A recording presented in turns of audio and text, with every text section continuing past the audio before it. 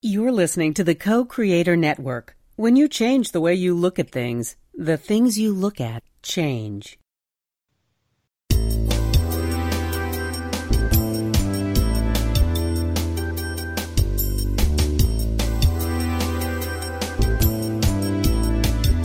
Good afternoon. Welcome to Why Shamanism Now, a practical path to authenticity with your host, Christina Pratt, Director of the Last Mask Center for Shamanic Healing. She's talking about how shamanic skills can bring us to physical, emotional, mental, and spiritual well-being, especially when nothing else can. Now, here's your host, Christina Pratt.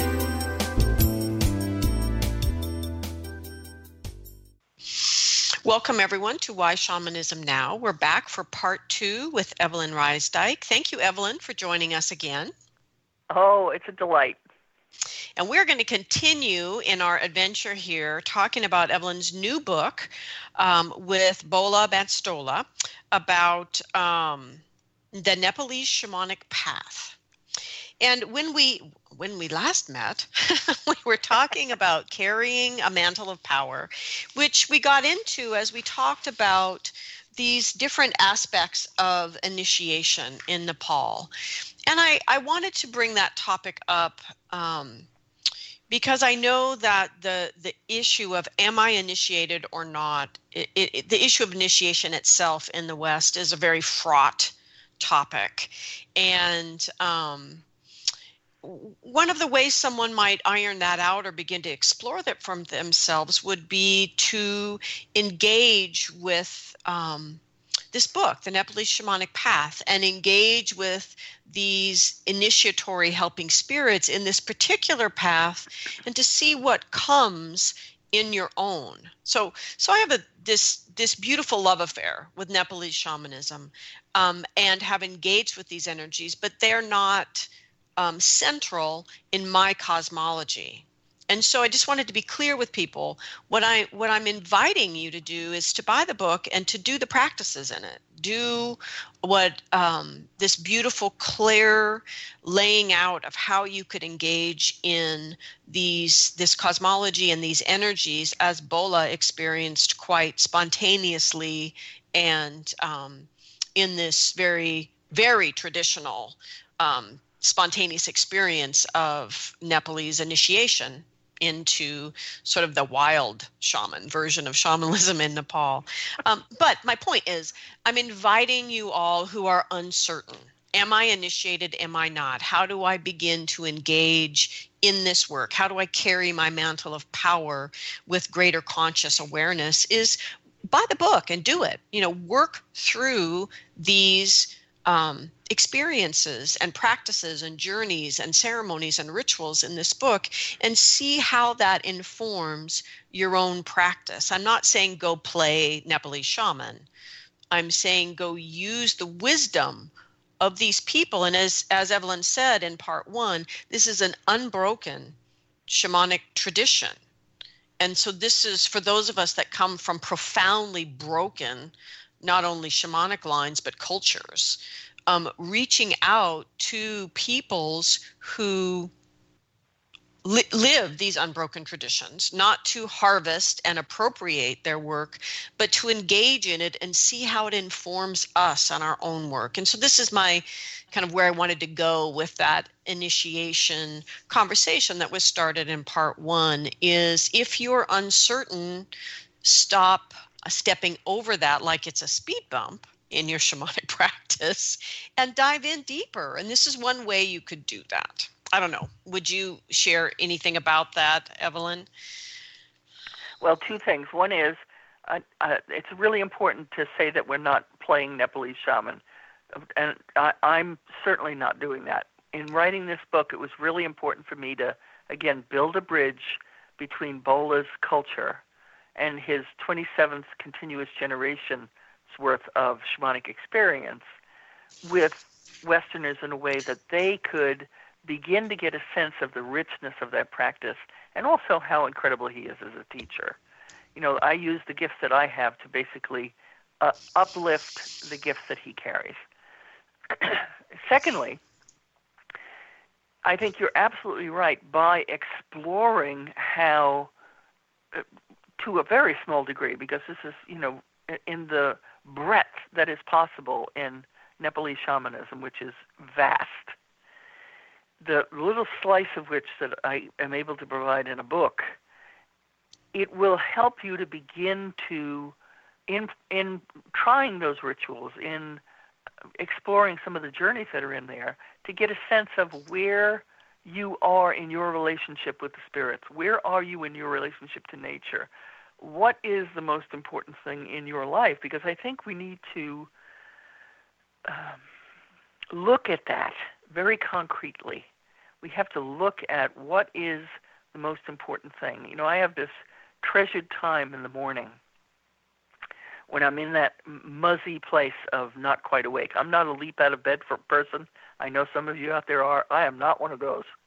I enjoy that liminal state between sleep and being awake. And in that state, I do my gratitude practice. I speak with my power animal, and also allow whatever inspiration the spirits want to share with me when I'm just conscious enough to be able to remember it.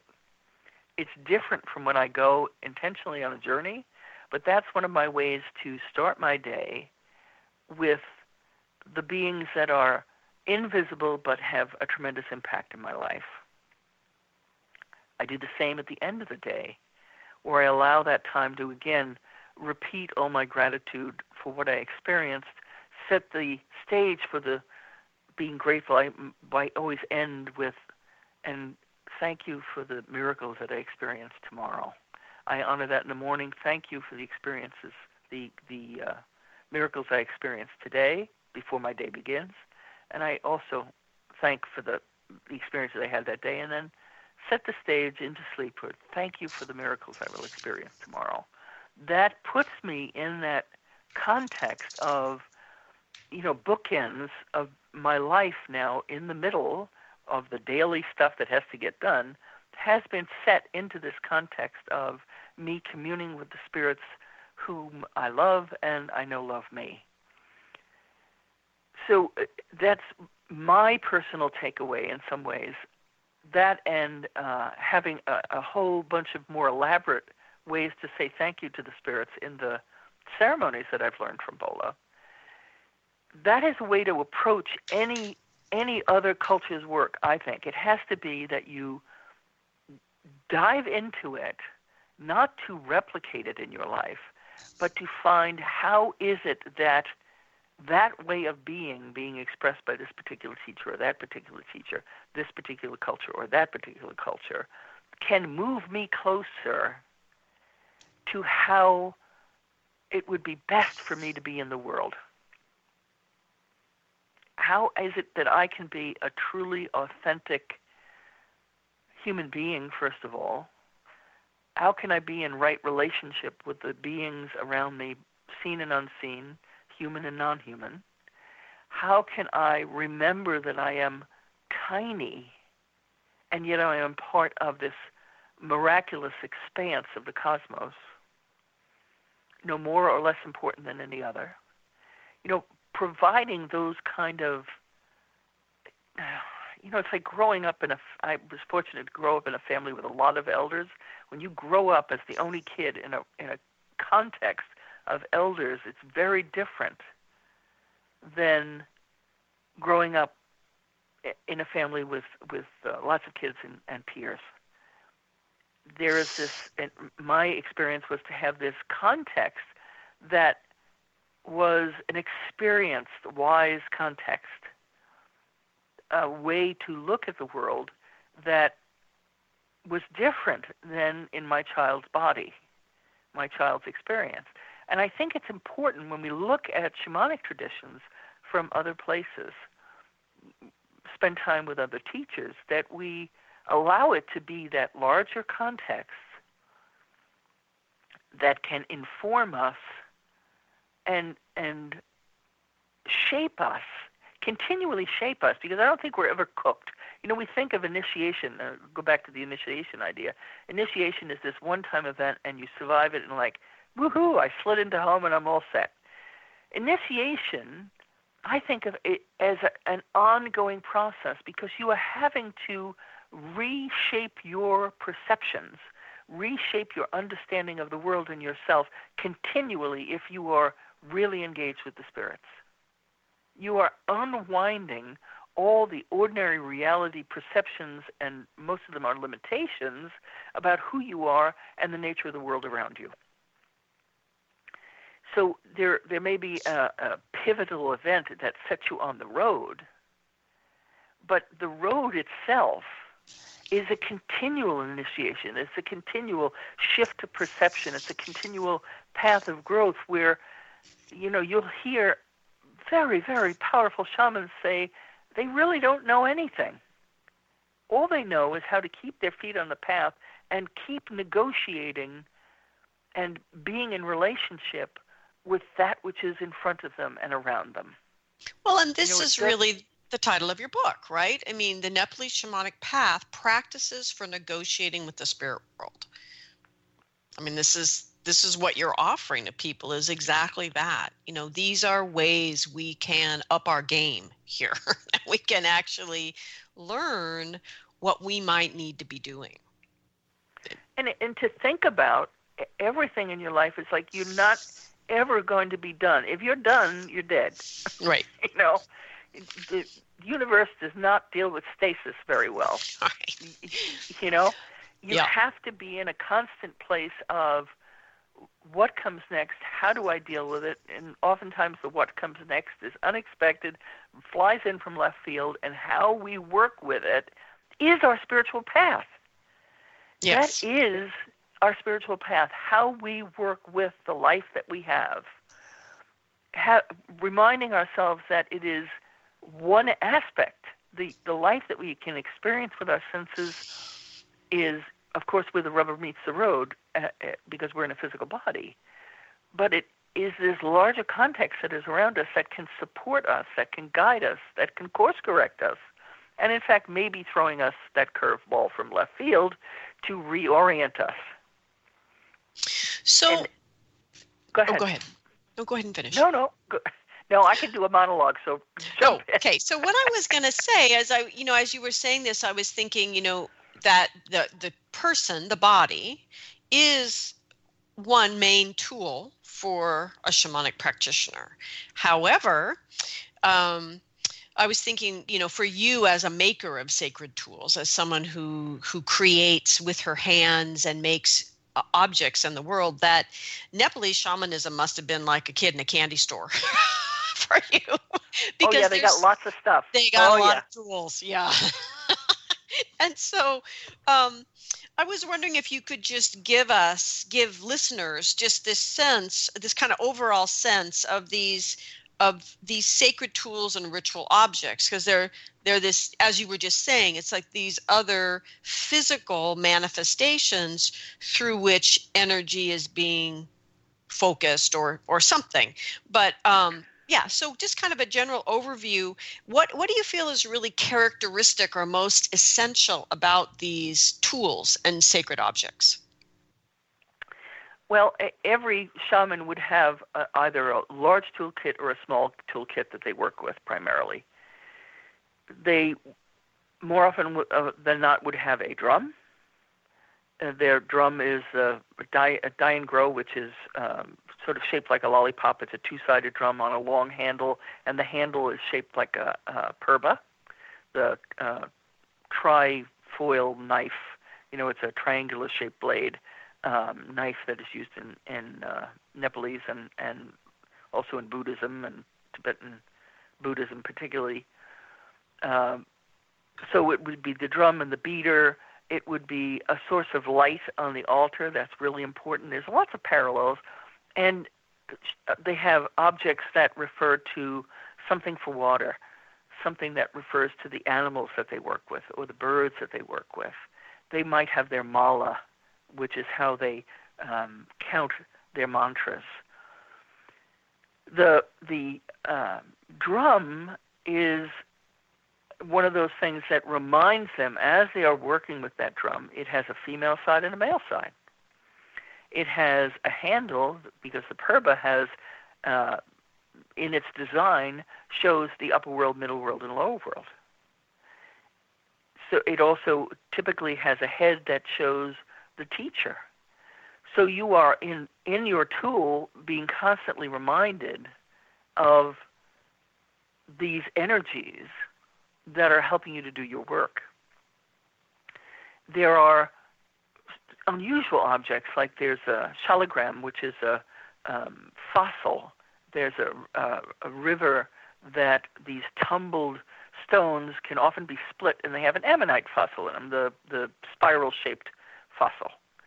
And so that can remind you of several things, and in the Hindu tradition, they, depending on what that curve of the shell reveals, sometimes it's a piece of it or what have you, it reminds them of all the different deities, each particular formation reminding them of a different deity.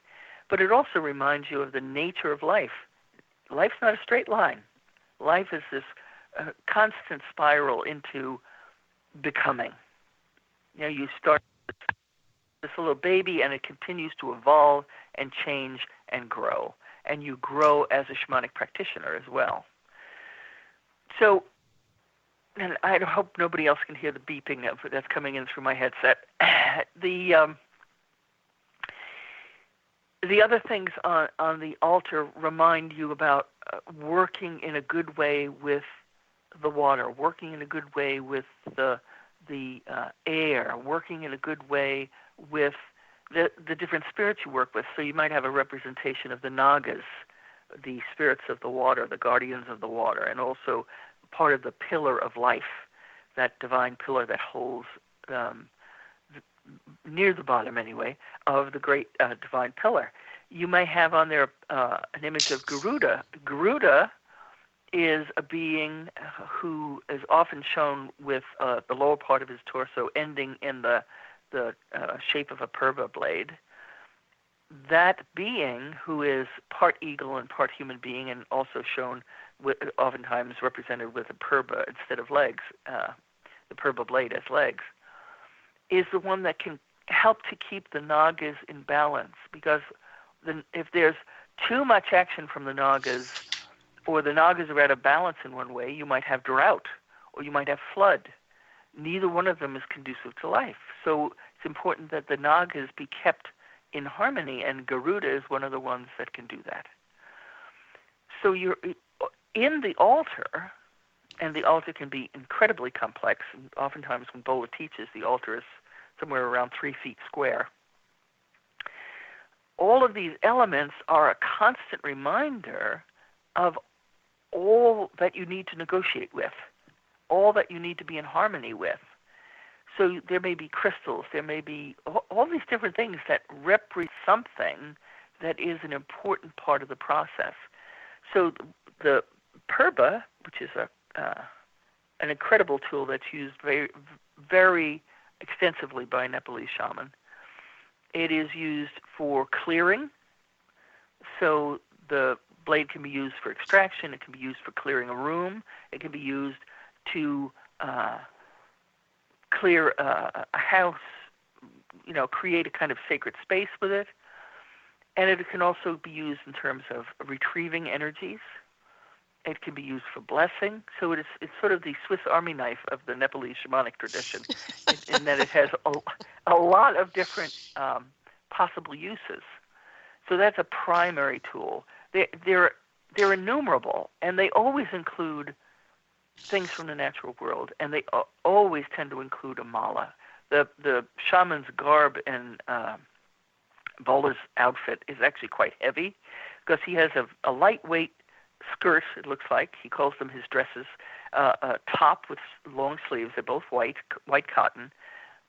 He has a turban, which is one long strip of red cloth tied around his head, and also a long strip of white cloth tied around his head. On top of that is a headdress, which is, in his case, is a wide red band, and into that are tucked peacock feathers, and also long porcupine quills. So you've got the birds, and you've got the animals. You've got that sense of this divine light that the peacocks have. They're a blessing creature. in Nepalese shamanism. And on top of that, they wear bandoliers of very heavy bells, as well as their malas. So crisscrossed across their chest might be one or two bands of bells, usually one across the shoulder and down to one side. And they can wear well, they could be about 20, 30 pounds, depending on how heavy or how old the bells are. Then cross the other way in terms of bola. He crosses heavy malas of soapnut and rudrashka beads. Then he has his own personal mala around his neck and a melong, I can't remember the Nepalese word for it. It's a shaman's mirror. You can tell I'm sitting here with my eyes closed and I'm not looking at my book, to help reflect away anything that's unbeneficial. And before he engages in his work, he has to put all those clothes on. He then has to empower them each time with songs, with mantras, with dancing. And then he goes to work. So it's this whole ritual of reminding himself, even though he doesn't need reminding, but it's like reminding every cell in his body that he is going from his ordinary state to his going to business. This is his going to work clothes as a shaman, going to put on his going to work clothes. He then has to do the song of awakening the costume, awakening the bells, awakening the malas, awakening the drum again, and saying, okay, now we're ready to work. And now I am stepping back into relationship with these beings, honoring them, because I know I can't do anything on my own unless I'm engaged in relationship with all of these spirits. Nothing is possible. So even though the tools are different, and you may not have a costume, and you may not have all the bells and whistles, that idea that you need reminders, there's a reason why Eastern Orthodox people, for instance, have icons. They help us to see the divine, remind us, yes, I honor this spirit, I honor this saint, I honor who this is. A shaman's altar are concrete reminders that are also inspirited so they can be used as healing tools. The altar provides us those constant reminders of that invisible world. We need that to kind of antidote the fact that we don't see it with our ordinary senses. So, Amy, what do you think happens to a contemporary practitioner's practice, someone who's actually engaged in healing, so a shamanic healer, when they don't really have an active awakened altar or structure that their practice is held within? Well, I would have to say that unless you have some way to engage the spirits and remind yourself that the spirits are, we have a saying in our healing practice when people are, all set to say how fabulous and wonderful you are, and we go, it's the spirits. The spirits make us look good. Mm-hmm. That reminder that we may be the arms and legs and eyes and ears of spirit here in the human world, but we can't do our work without the spirits. In fact, we can't take in breath without the spirits. We can't eat or drink without the spirits. That larger sense of this intangible something that makes life possible, that flows through life and allows for continuance, that is incredibly strong and also fragile in the fact that it's so interconnected that anything that's a part of it can be imbalanced enough to throw the whole machine out of kilter. When we put ourselves in that place, it's an incredibly humbling experience to recognize, I have some personal wisdom, but in the larger scope of things, I don't know how to make, you think about it, a plant. I don't know how to take sunlight and water and turn it into sugar. I can't do that. I do not have that capacity.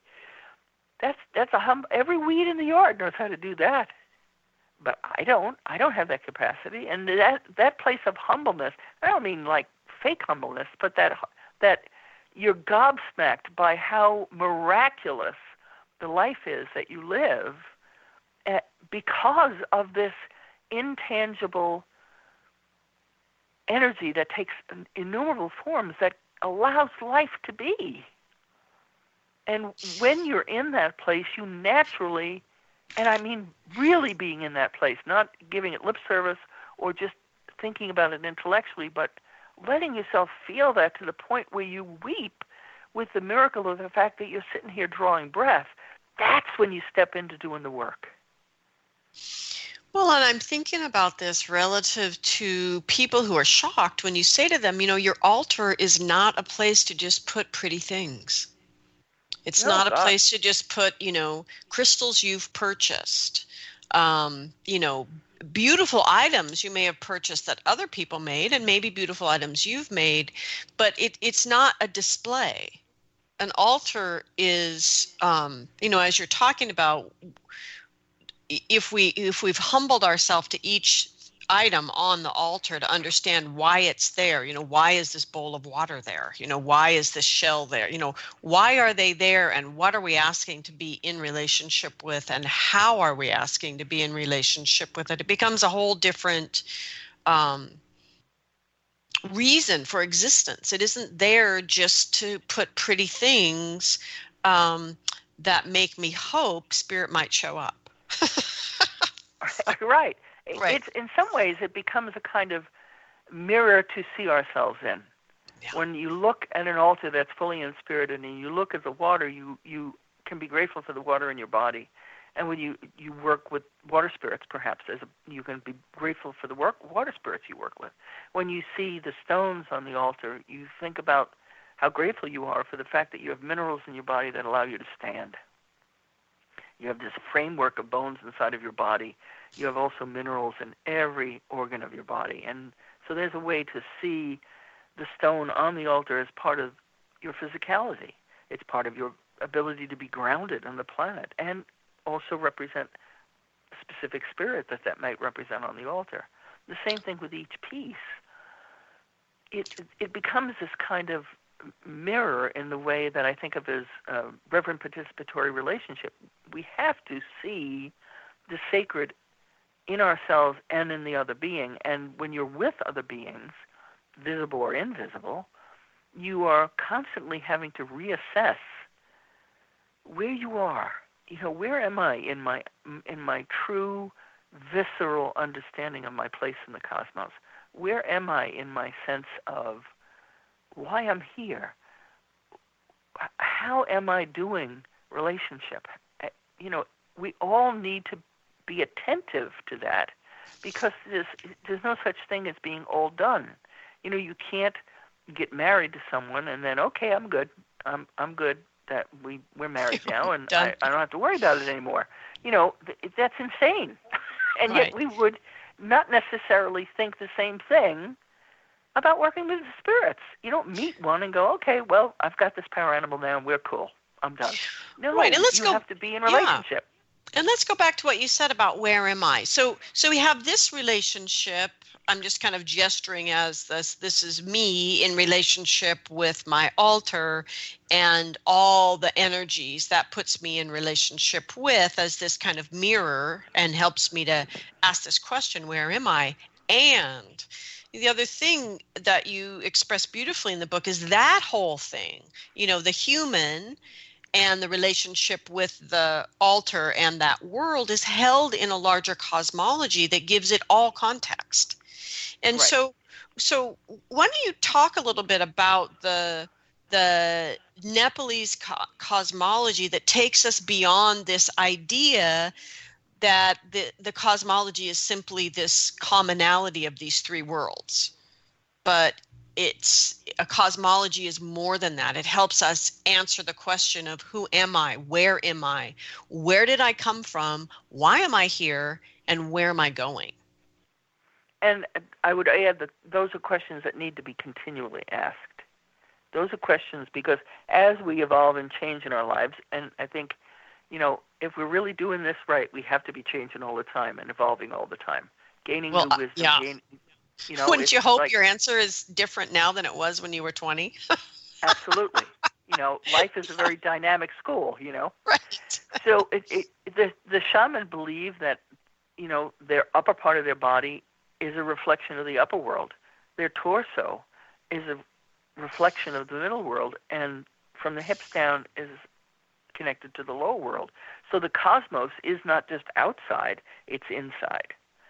So when you are interacting, say, with the spirits of the lower world, you maybe go visit your power animal in the lower world, that lower world is not outside of you, it's also inside of you. So, and you wouldn't necessarily think of it as stratified because the spirit world really isn't stratified. We only create that stratification so we have a way to interact with it. So you're doing a piece of internal experience as well as an external experience. When you go on a journey to someplace in the middle world, you are doing that and recognizing that that's happening inside of you. So when you have that reflection, when you know that what I'm doing here in the world is not just happening outside of me, what I'm doing in the world is happening inside of me. And frankly, we give a lot more attention to what's happening to us than what's happening outside of us. And when you recognize that if you're taking actions in the world, either in a journey or in ordinary reality here in middle world, you are taking those exact actions inside your body. So if you are being inattentive to balance, I'll be kind, or maybe I should just say if you're in conflict outside, you are creating also that same conflict inside your body. So not only are you disturbing the health and well-being of beings outside of you, you are disturbing the health and well-being of what is inside of you, not just in your spiritual sense, but in your physical sense. So you are constantly reminded, and that reminder makes it really easy to choose something that's going to be good for you, because we tend to be pretty self-centered as human beings go. We kind of learn that when we're little kids. And is there Go ahead. Is there anything in this Nepalese cosmology itself that really helps you to crystallize that everyday task of balance? And how do I maintain that balance? Is there anything in the Nepalese cosmology that just helps you with that way of being? That growing out of that kind of self-centeredness of the child into this sense of how do I carry this responsibility? I think to go with where I was going, when you recognize that it is extremely personal, it involves your own health and well-being. That can shake you like nothing else. When you recognize that how you are in the world changes your own health and well-being. How you are in the world affects not just your own health and well-being, but the people that you could love, the beings, your pets, whatever it might be, the beings that you really care about. When you have that visceral understanding, based on that cosmology, based on the reflection that you see in the Purba, based on the reflection that you see on your altar, based on the experience that you have when you're in ceremony where you're feeding all these beings, you recognize that there is no separation. Because remember, in the Eastern tradition, the divine is a what's so, you are part of it. So how you behave has ripples that go inside as well as outside.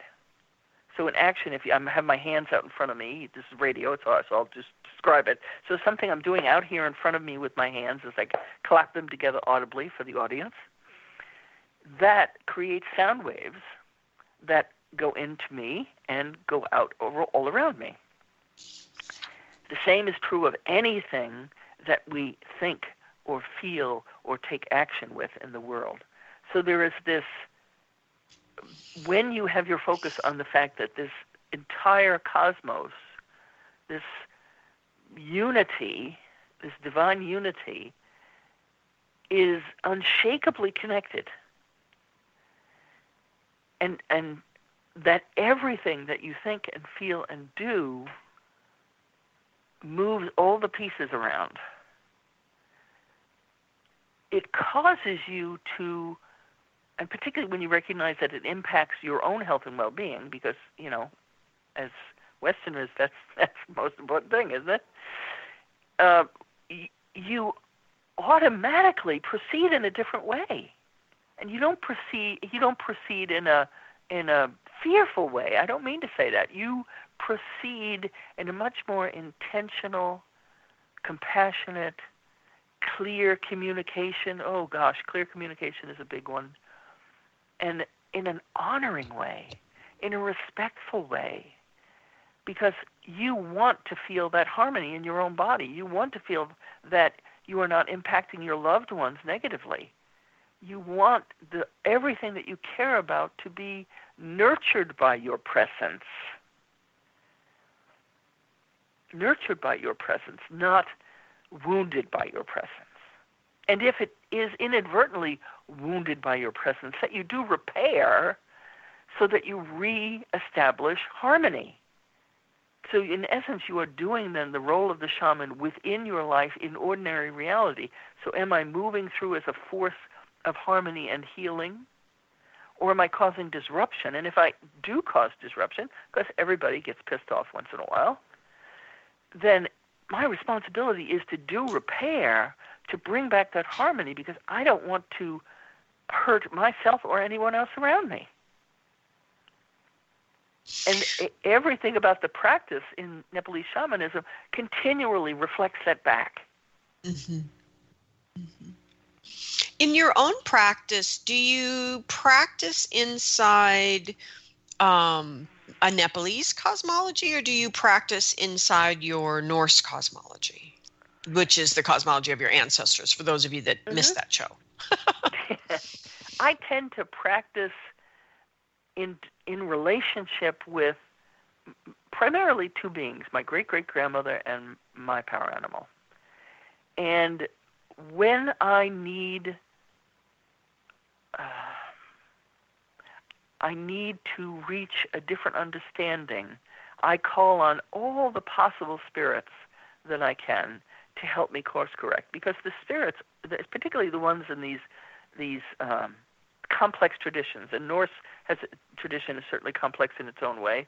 Nepalese is very complex because it is also more foreign, at least to me initially. It provides me another perspective.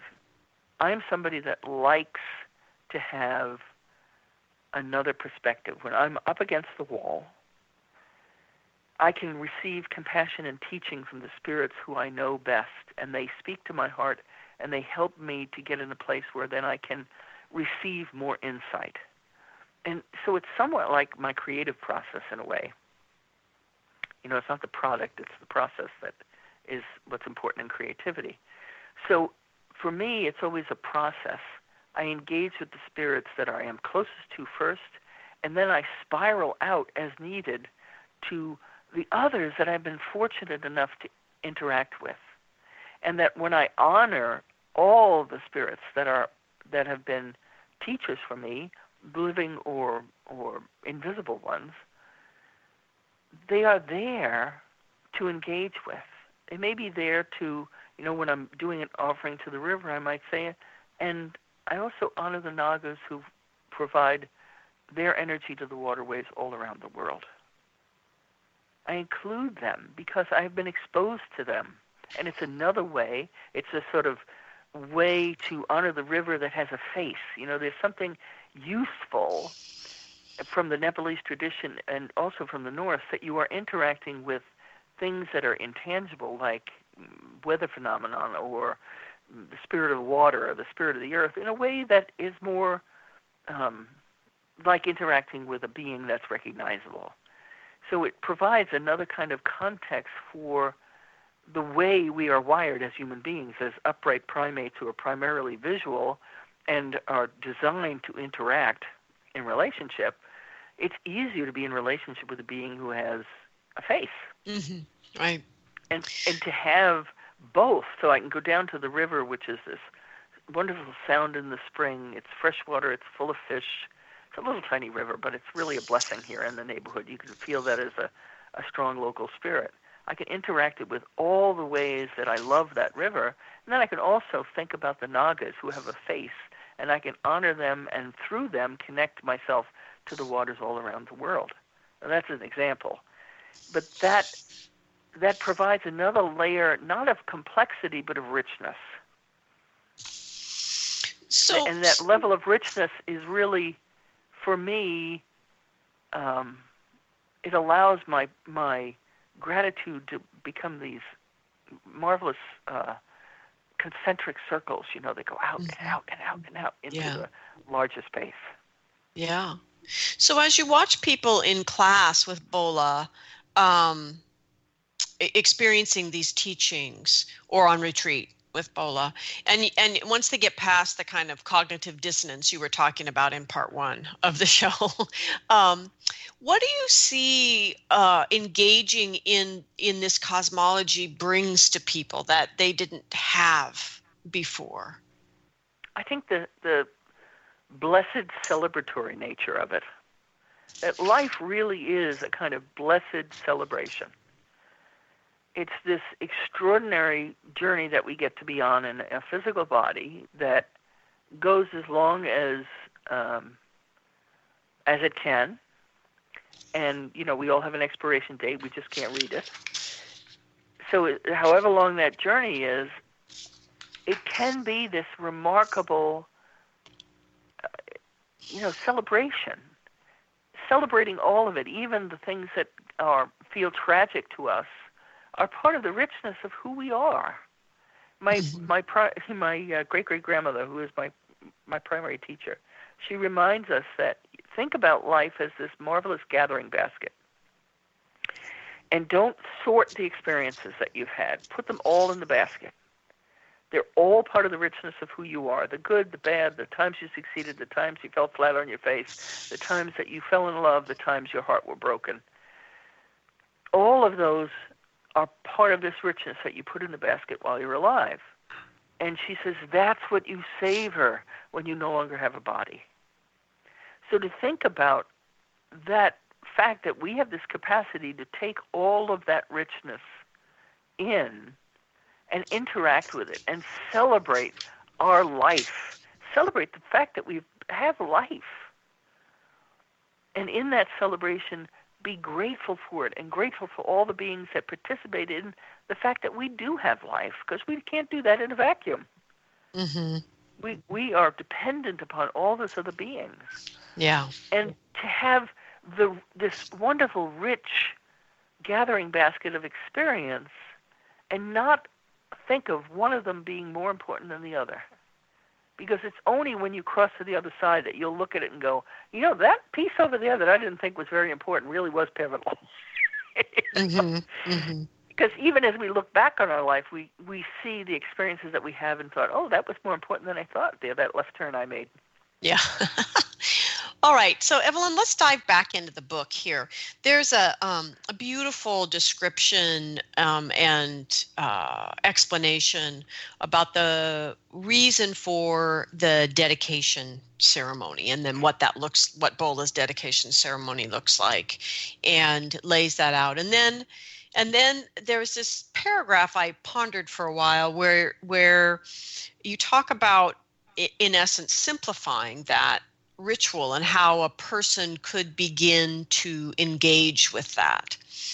Now, my sense of that is it's a beautiful example of what you're talking about writing the book in a way that it builds a bridge, because it does break down this really lush and rich dedication ceremony that is Bola's practice at this time into doable steps a person could take, because there is this tendency for Western practitioners to be awed by the exotic, rich nature of shamanism that's held in these traditions, but then just not know what to do about it, right? And so you create this bridge. And I pondered that, though, and I wondered, what does it say about us as contemporary Western practitioners that we need that? that what does it mean if, because the dedication ceremony is the beginning of actually doing the work in a sense, right? So what does it mean if we need the beginning, the actual getting started to do the work broken down for us? What is that saying to us about what we should be shooting for? what we're looking at, or how we could be inspired by this work? Well, I'll say it in this way. Western practitioners learn techniques first and then develop relationship with the spirits. That's how we're taught. We learn a technique for journeying. We learn, if we go and learn healing practices, we learn how to do extractions and depositions and soul retrievals and what have you. And then we have to deepen relationship with spirits and learn about taking care of the spirits that are around our home and in our home. And all, it's a secondary thing. Where if we were raised in an indigenous culture that practiced shamanism, that context would come first. The learning how to be in relationship with nature, being able to feed the spirits, understanding the idea of contributing toward continuance, being in harmony with the beings around you, that would come first. And then you'd learn techniques. So we're having to turn ourselves inside out to fill in the gaps that we did not learn. We didn't learn shamanism in that context. We have to relearn the context, not the techniques. The techniques are things that flow from the context. And if you don't have the context in place, then the techniques are really not as effective. Yes, they will have some effect, certainly, but without the context, they're standing on very rickety legs. Let's put it that way. Mm-hmm. The context, which is our relationship with the invisible world, that context is where the tools come from. In interacting with the spirits, you see how vital harmony is. So, of course, when you then learn the tools about helping an individual have harmony inside their body, it makes sense. It's flowing from that larger context that you already understand. You understand it not intellectually, but viscerally. You have made offerings your entire life. You understand how important it is to pay attention to the rhythms of nature. You may live close to nature, that it is required that you understand when animals migrate, when plants are ripe. You need that knowledge in order to survive. That context is what's missing for Westerners. But I believe it can be put in place. And the faster we do it, frankly, the faster we attend to that context, the better it's going to be for our planet. Because our planet is experiencing our lack of connectedness with it. We've operated from this place of being autonomous, which is insane. Yes. I was thinking about the act of making puja, mm-hmm. And I was wondering, could you share with listeners an act of making offerings that would be something they could truly get up off their beautiful butts after listening to this podcast and go do it towards that bigger idea of engaging with our life in a way that's more balanced? Let's just say with the earth itself. Is there some sort of simple act of puja they could make? It can start with some water, or I love to do an offering with birdseed. It's the simplest thing, and man, the critters, especially in winter, love to see more birdseed on the ground. To go out with an offering, and in Nepalese tradition, it would have to be something really beautiful. So you might do flower petals, you might have incense. It might be as elaborate as you want, but that it be heartfelt. You're bringing food to the spirits. And you bring food to the spirits to not say thank you for just what's gone before, but you are thankful for the next breath that you take. You are thankful for the next beat of your heart. You are thankful for the air that you breathe. You are thankful for the water that rushes not only through your body, but falls to the sky as rain and nourishes all the plants. And you allow yourself to go as deeply into that gratitude as possible, including those beings that you are closest to. Perhaps first, giving thanks for the parents who brought you into the world, even if you don't like them. They still served a remarkable purpose, bringing you into the physical world. And all the people behind them that are your ancestors, the trees, the plants, continue to fill up with your gratitude for life until you are so full, you're just bursting. And then leave your humble offering on the ground with this idea that you are feeding your beloveds. When you put that offering on the ground, you are feeding your beloveds who love you, who make sure that you are alive, that have passed to you your body, when I'm thinking about the ancestors, who have given the elements for your body, which is nature, which provides the flow of all the elemental forces that allow you to remain living. So you're feeding your beloveds. And to do that, it's so simple. Go for a walk. If you have great long hair that I do, I leave some hair. When I have nothing else in my pockets to leave, I pull out a few hairs and leave hairs, because we've in trees falling down and branches breaking in different winters. I have found birds' nests with, it was then blonde hair. Blonde hair wound all the way around the birds' nests. I found them in mouse nests too. You leave just that gift. I'm giving some of my carbon back to the earth with my heartfelt gratitude for the beauty that is life, with its hardship, with its confusion, with its turmoil, and yet it is this extraordinarily beautiful gift that I have been given, and that I have a responsibility to give back as often as is possible for the privilege of being alive, and reminding myself of that responsibility. Yeah, thank you. So in these last few minutes, what would you share with us what you think could be sort of the wildest vision of possibility that you and Bola share about having worked together to create this really beautiful book of authenticity and inspiration, by spirit, to have your capacity to make things so clear, and Bola's, what do you say, 27 generations? I mean, good Lord. 27 anyway, continuous generations, right? So what was your big vision, like your wildest dreams about what you could create by bringing this into the world? Really, to help human beings be better human beings, to recognize that they are no more or less important than any other part of creation. They have tremendous power, but they have to stop wielding it as though they were toddlers. Toddlers have a lot of power too, but they send a lot of stuff crashing to the ground, and that's kind of the way we've been operating.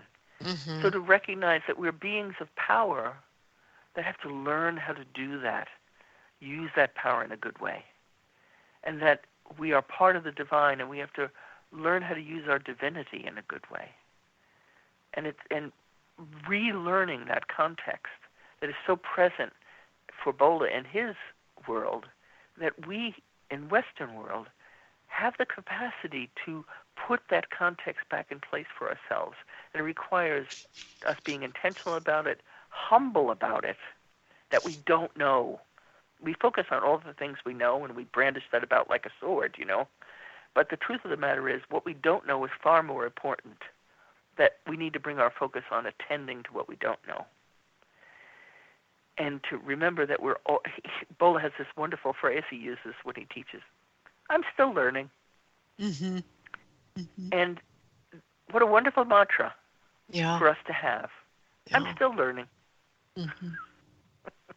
Well, speaking of learning, would you like to take a couple minutes here and talk about your apprenticeship program? I'd love to. This is going to be our 13th. We do them as residentials. The information is on our communal website here, spiritpassages.com, under initiatory training programs. And we try to instill this same kind of understanding, as well as teaching all the usual traditional techniques that a shaman would use in the world. We really focus on the relationship people have with the spirits, with nature, and with themselves, and helping people to really integrate, because that's something that was missing, and certainly in my initial training, how to integrate all of this into life. Because when we fully integrate it and are living it, then we really reap the blessings from it. It's not just something that we've learned that we put on the shelf. We're living in this atmosphere of the blessings, and then in living in that atmosphere of being blessed, we are much more likely to extend that to others. And so that's really the focus in our work, teaching all the different methods around healing, but also giving people initiatory experiences, allowing them time to spend time in nature, enjoying. It's a retreat on a lake, so they have the water spirits, and they have the forest, and the animals that come through, and weaving all of that together, and then supporting people to be able. We teach small groups intentionally so that people have an opportunity to really be coached along on how to integrate these things into their life. Because that's where the rubber meets the road, when it's not just an idea, but it's a lifestyle. Beautiful. And that's really our focus. Yeah. Thank you, Evelyn. Everybody, I want to remind you that Evelyn's book, this new book that we're talking about, is called The Nepalese Shamanic Path, Practices for Negotiating the Spirit World. And thank you for this next beautiful piece in your ever-growing list of tools, beautiful tools, or maybe even thresholds of openings that allow us to engage more deeply in our practice. So thank you, Evelyn. Well, thank you for having me on the show again. Yeah, thanks for coming back and giving us this time. I did also want to say, just back to the learning topic that we're on here, is Massive Illusion and the Authentic Self is happening the first week of June in 2019, and we are currently taking registrations. You can go to lastmaskcenter.org, and all the information you need there is on the homepage. And so back to Evelyn, spiritpassages.com to find the information about the classes and this apprenticeship that she's talking about. And then also evelynrysdyk.com for direct access to the books. And again, that's EVELYNRYSDYK, evelynrysdyk.com. All right, Evie, thank you. Thank you. It's been a pleasure, as always. So we give gratitude to the ancestors that gathered around, those human and non-human, and those that reach out to us from many different cultures to help this human family figure out what the hell it's supposed to be doing right now and to do it better. I give gratitude to the earth below and the sky above and those human hearts that unite us all. So thank you, everyone, for listening. And I invite you all to take a trip, either electronically or on your little 2 feet, to your favorite bookstore and go buy yourself a new book.